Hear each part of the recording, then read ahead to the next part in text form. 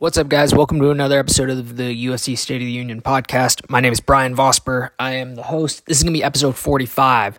In this episode, we are going to recap UFC Singapore. This was Korean Zombie versus Max Holloway. In addition, I'm going to go into a lot of stuff's been actually happening, MMA Twitter, just stuff being announced, Paul Felder after the TKZ or Korean Zombie, kind of the retirement. I think they did that beautifully for, just for someone that just everyone loves Korean Zombie. Just the retirement, they blasted his song and stuff, and just the vibes there, just watching that, I think most people in that situation, Max Holloway and Korean Zombie both love those fighters. Those are two fighters that there's no one that hates either of those guys. And so it sucks. One of them had to lose. But yeah, it was, I loved how they ended that. And so what, Paul Felder kind of tweeted out, even he would, with the vibes that were kind of there, he's like, hey man, this makes me want to jump back in the cage. I think that's what he, basically along the lines of what he tweeted. So talk about that, maybe a matchup you can do there. Dana White's Contender Series, yesterday, had some good fights. And then, Dana right afterwards kind of went, little scorched earth on Merab, being honest, but I think it is justified, so I'll give my opinions there. And then, he also revealed, it seemed like the McGregor made a post, kind of saying it was on UFC Fight Pass, a leak on the website, how McGregor Chandler is going to happen end of year. He kind of, it seemed like he shot that down, but and said it was AI, from his team, so it seemed fake. But at the same time, let's be honest, that is the fight they want end of year. If you can do McGregor Chandler, you can put Omalley Chito 2 on that. I want to say I talked about this in my last episode too. You can even put Ian Gary's probably going to want to be on that. Ian Gary Wonderboy. So you can just, you already know where that's going. It would be an insanely stacked card end of year if they can get that done. So yeah, I'll start from the top. Let's go from the bottom up through the TKZ card. Some fights that I thought were really cool, or I caught highlights. If I'm being honest, I kind of pulled full casual mode here. I kind of did not wake up I did not stay up, pull the all-nighter, go from 3 a.m.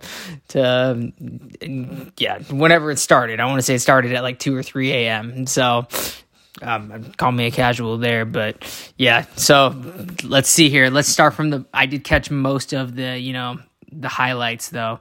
And so, you got Goff landing that one body shot on Kinoshita. This guy's looking good. Going to be a good prospect to keep your eye out on. Aldrich got the KO there as well. We've got, Njokwani versus Olenjacek. That fight, I think most people, that fight most knew this is not going the distance. Wild first round. That was crazy. I think one of the biggest highlights, though, you're going to have from Cortez Acosta versus Brzezinski. Oh, my goodness. Good thing that didn't end I don't know, didn't end in a catastrophic injury or something, because, man, I don't know. I'm kind of on the side, maybe the ref should have just stopped it. He was beyond wobbled, turned the other way, walking away, all crazy stumbled, takes another, haymaker, and then he falls and almost lands on his neck. And you got to think, these are heavyweights, man. So that could have been insanely bad. And I don't think, if he had stopped it before that shot landed, I don't think anyone would have been ultra mad, because basically what you would have seen on the highlight reel is he gets hit by that one shot, and then he's got the just crazy drunken sailor walk. And so I don't think anyone would have been oh, terrible stoppage. It's nah, he's he doesn't know where he's at. So I don't think that was bad. Tafa versus Porter, got another KO there. And then I started kind of right around there, if I'm being honest. I got in right at basically at the main card, and so I saw the highlights for most of the rest. And so Blanchfield versus Santos. This fight, from what I need to watch it back again, but, one thing that was interesting is Blanchfield shot 0 for 14 on takedowns. And from what a lot of the critiques on, MMA Twitter were saying, like, how do you shoot 0 for 14 and still get the win? And so that is a little, maybe a little concerning for Blanchfield, because, she's probably getting a title shot now, fighting the winner of Grasso versus Shevchenko. She's probably going to get that. The thing is, if Blanchfield, everyone knows, like, you can stop her takedown. She went 0 for 14 there against Taila Santos. That's not downplaying Taila Santos' ground game.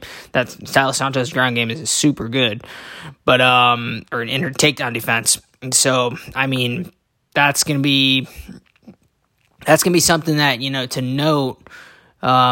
What happens, in a 5-rounder against Blanchfield? If you're able to neutralize her takedowns, would she eventually slow down? If she goes against an even better striker, I'm not sure. That's kind of a little revealing in my opinion. Then we got, Garcia versus Nakamura. I think this fight was actually pretty crazy. The Nakamura almost got the submission a few times. I think I remember seeing Maddie Betts, I want to say, had like I think it was like round 2, but I don't know if it was a straight round pick or it was by submission and he barely missed out on it. It was like, it was something ridiculous. He would have got the payout, so it was brutal, and Garcia didn't tap. Caceres versus Chikadze. Chikadze on the mic afterwards, very calm at first, almost seems like he's maybe going to do like a retirement speech, then goes freaking crazy and basically goes full like Kamza on the mic, essentially, how he's back. And so it's going to be interesting to see, who you want to give Chikadze next. The only thing, if I were watching that fight back, this is the one thing about Giga's record that a lot of people don't point out, because we focus so much on his striking. But if you look at his record, all of his losses are when someone scores a takedown. But there are some fights where people score takedowns, but they're insanely close if they score a takedown. So it goes to like a split decision or something or just they're very close. They barely go his way. So what that tells me, when you look at Giga's record and all his wins, most of them, like over 90% of his wins, the fighters don't they don't score a takedown. So what that tells me, when you score a takedown on Giga, your odds of either making it a very close fight or getting the dub go up like exponentially, which in my opinion, that is actually what, Cater's team exploited very well. If you go back and watch the Cater fight, they shot a takedown like super early. And Cater's not, normally not one of those guys that's going to go, wrestle. He's known for his striking as well. But they probably saw that, he does have a weak point in wrestling. Even if we want to throw a takedown, just to mix it up and basically get him worrying about that, so he's not going to be able to fire off those Giga kicks as much because he's going to be nervous about getting taken down. It 100% changes the fight and his style going forward. And so that's one thing Calvin Kattar, like, when they saw there was an opening for a takedown, if you watch that fight back, like, Kattar like ran for that takedown to get it. There was a lot of urgency because even if you don't do a crap ton with it, back of Giga's head now going forward, he knows, like, if I start spamming kicks, the takedown's going to be easier for them to get. And that's like one of Giga's main weapon, Giga Chikadze's main weapons. So that's one critique I have for Caceres. I thought, like, after round 1, like, I think he needs to shoot a takedown, man. Like, dude, you got to get this guy. You probably have the ground advantage, and he didn't shoot any takedowns. It was still an awesome fight, but it's like, yeah, man, that was one of the things I think Caceres should have done just to even mix it up.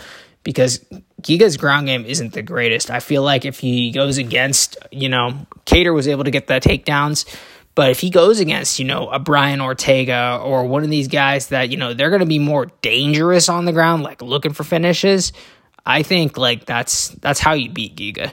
And so, yeah, it's interesting. He didn't really shoot any takedowns. What do you have next? I think you're going to probably go maybe a top 10 for Giga next, though.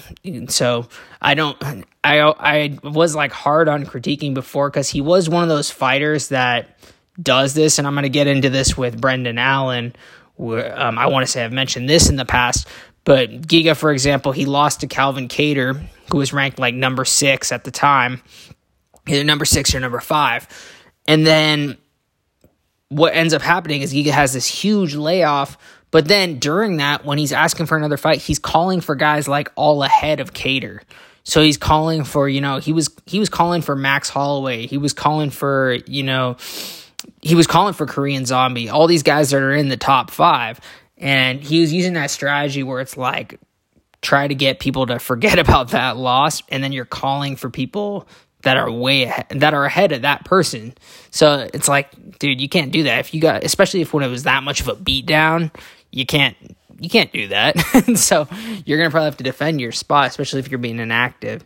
And so, but I think Giga is fit. He's probably going to get, a top 10 here. I kind of want to glance at the rankings real quick because, let's see what fights we can maybe go with. One I was going to say, I want to say Bryce Mitchell versus Ige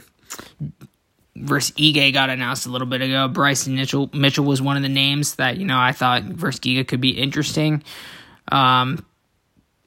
This actually I think makes perfect sense. Giga versus Movsar. I think that's the fight you do. That would actually be a good one to do. Point being, Movsar, had his super close fight with Diego Lopez, who everyone loves now. But I think that fight, they're both right next in the rankings, 8 versus 9. Perfect one to do. Go with that. Then, let's see. We go into the co-main event, Anthony Smith doing what Anthony Smith does after this fight. So I honestly thought Spann won this fight. I don't think Smith should have gotten the nod. I thought it was 2-1 Spann, but Smith got the nod. And then one critique that I have is afterwards, Smith goes with basically talking about how Alex Pereira is normal fighter and just kind of doing what he usually does, downplaying other fighters, basically saying there's nothing special about that guy and whatnot. It's like, dude, you gotta stop this, man. Like, everyone's pointing it out with Anthony Smith, how he does this, and it's really weird. Even when it's like, I don't know what it's going to take. If someone's like, absolutely is going to starch him, then he's going to be like, okay, that guy was decent. But it's like, dude, you do that after every fight. And it's like, people are pointing it out. And it's just weird. And so, yeah, Anthony Smith, and then he was basically then kind of doubles down afterwards because, Alex Pereira addresses it. He's like, I just think this guy's kind of miserable a little bit. He says everyone's normal and whatnot, and nothing special about people. And so then Anthony Smith basically says, like, oh, if you want a rivalry, I got one. It's like, dude, whenever you fight way up in the rankings, you get smoked. Let's be honest here. And then you downplay all these fighters. So it's like, you shouldn't be saying that. Yeah, it's like he's good, but I don't know. It just kind of bugs me a little bit when Anthony Smith does that. I think a fight that maybe makes sense, and Anthony Smith's kind of in an interesting spot because he does have losses to a lot of these top guys. I think, one fight, maybe you can do, I think it would be interesting, actually, if you did Khalil Roundtree versus Anthony Smith. That actually could be an interesting one. Because you got Khalil Roundtree on this really good streak. He's got this resurgence going. He's on a 3-fight win streak right now. I think the Prachnio fight, I'm going off memory here, but I want to say a lot of people thought he won that. Johnny Walker has to win over Roundtree, but Anthony Smith versus Roundtree, That might be a good one. I think I'm going with that one. Let's do it. And so, going into the co-main event, Holloway versus Korean Zombie. That was one of those situations, both just, trading. It was, and then Holloway now has that one-punch knockout power. And so, oh man, but both of them just traded. Holloway, landed a little quicker, got that one-shot KO, brutal. But, I think just Korean Zombie just go for broke. I think he knew, if I keep staying on the outside or if I don't make this like a dirty fight, he's just going to just keep piecing me up. Holloway even scored a knockdown earlier. And so he was like, I'm just going to go for broke and just try and see if I can land a bomb. And he got caught. And so what do I think next for Max Holloway? I think even Dana addressed this. I'm not too excited either about even mentioning, some sort of Volk rematch. But one thing you can do here, and this is my opinion on what's next for Max Holloway, you wait for the outcome of Islam Oliveira. And if Makhachev wins, I think signs are kind of pointing Max Holloway to 155. And then you could do Oliveira Max 2. That's what I would do based on the outcome of that fight. If Oliveira does have let's say, depending on what happens, let's say, I don't know, if Makhachev beats Oliveira, he might not make an ultra quick turnaround, but who knows? Oliveira is insanely active, but imagine you put that on an end of year card, and so that could be interesting. But if Oliveira wins, though, I doubt Max is gonna get the not title shot, but because you're gonna go the 155ers. But there's also options you can do. You can go if you wanted to do Poirier Max 2. Poirier is looking for another fight. You can go Gaethje Max for maybe the BMF belt or something. I don't know. There's a lot of options that you could do. And so it's going to be interesting, but I think what I would do is, wait for the outcome of Makhachev, Oliveira, and if Oliveira loses, and that's the fight you do. Oliveira Max 2 at 155. What's next for, I mentioned Paul Felder. What's a fight that makes sense, because he was saying, I would like to come back after that TKZ fight. I think one fight that does make sense and that could get him back in the mix, rematch Dan Hooker versus Paul Felder and do it at UFC Philadelphia. For the longest time, Felder's wanted a card at Philadelphia, where he's from. And so you can get Joe Pyfer, you can get Sean Brady on that card, you can do a pretty cool Philly card going there. And so that's, in my opinion, that's what I would do. Paul Felder comes out of retirement, at least for one, and that could be a good fight night. I think Dan Hooker lost the first one, in my opinion. But yeah, Paul Felder, Dan Hooker too makes sense. Dana White's Contender Series last night. You got 3 contracts that were handed out. You got Balaji, Peterson, and Prades. These 3 guys had, all finishes. Balaji got the upset with the body shots. Dang, that one was awesome. Peterson gets the key lock submission. And then you had Prades just fights with the Fighting Nerds, with Calbarallo and all those guys. And yeah, that kid looked really good. His striking was crisp. And so it's going to be exciting seeing these guys going in. Tulio, went against the fighter that, I'm going a little brain dead here, just forgetting his name. Yusri Balajiroy. I probably just butchered that, let's be honest here. Was one of Alex Pereira's training partners. He fought Izzy, fought Alex in kickboxing. And, I think what they were trying to do here, if he had some sort of highlight reel KO, they're trying to bring more strikers into that 185 division. Because I think you got in my opinion, 185, it's pretty getting a little polarized in some situations. You got heavy grapplers, heavy strikers. It's going to be interesting, that division kind of going forward. But I've been saying it for the longest time. 185, I think over the next year or two, we're going to see the depth of that division just continue to skyrocket. I think it's going to get way trickier, that division, because they're trying to find the sharks for Izzy, because they want to find him more opponents. And so I think that's what they're doing here. One fight night that was announced, Paul Craig versus Brendan Allen. And this is what I mentioned. Brendan Allen did the same exact thing as Giga. Brendan Allen, his last one was Bruno Silva. He's on a 5-fight win streak. I think 4 of them are unranked. Muniz was ranked when they fought, so that's why he's ranked a little higher. But yeah, this is the situation. His last win was unranked Bruno Silva. He wins, and then they offer him Roman Dolidze a few months later, who was actually above him in the rankings. This fight, in the past, they tried to book. Now it makes more sense because it's like Roman Dolidze was ranked number 9. Brendan Allen turned it down because he's like, I want to wait for the outcome of Whitaker or Duplessis. I think I deserve to fight Whitaker or Duplessis. And then he also was even rallying for a title shot. It's like, dude, okay, you got to think. Sean Strickland KO'd Brendan Allen. Chris Curtis KO'd Brendan Allen. Goes on a streak of mainly unranked guys. And now is calling for guys in the top 5 or a number 1 contender fight ahead of Chris Curtis and Sean Strickland.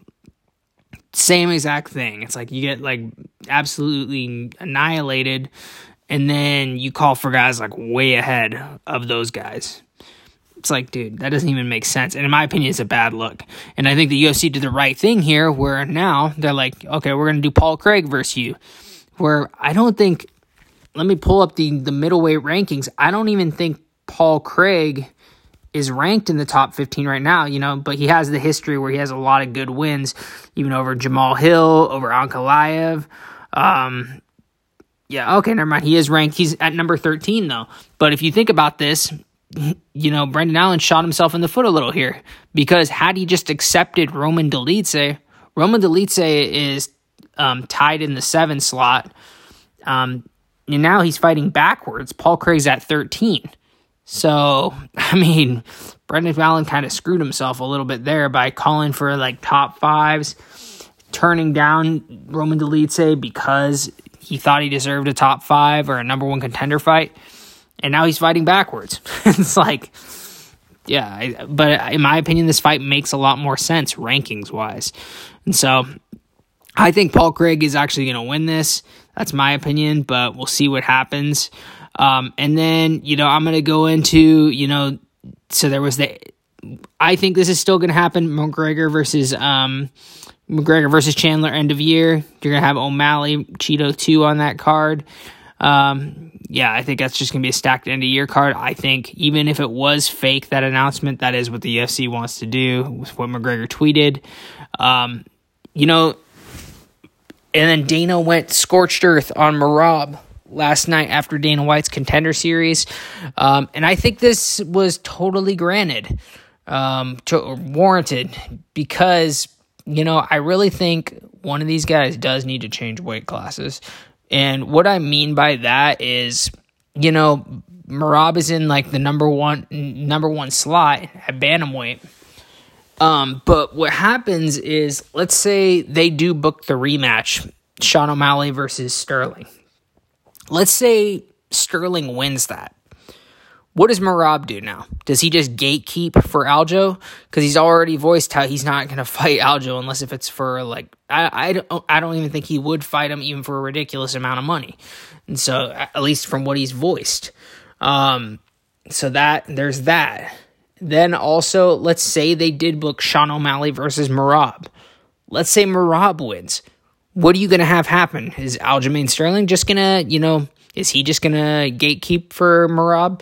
So I really think, what Dana said, we want to figure out who the best fighter in the world is. if you don't want to fight, this is not the place for you. I think that was, a good thing to say, because in their current situation, they're both at the top right now. They have to decide who's changing weight classes, or maybe we are going to have to fight. And so that's the thing that's just so weird about why, it's like, who knows, what's going to happen here. But I think Sterling maybe is going to change weight classes, but who knows? I mean, I think it sounds like he wants that rematch. And so Merab needs to decide what he wants to do. And so, now we're going to go into, I need to watch the full interview, but Bradley Martin had an interview with them, and, I saw some clips, it got a little spicy, so have to watch that. And then, I'm going to give my predictions for this Spivac versus Gane card this weekend. So let me pull it up. Pull up the card.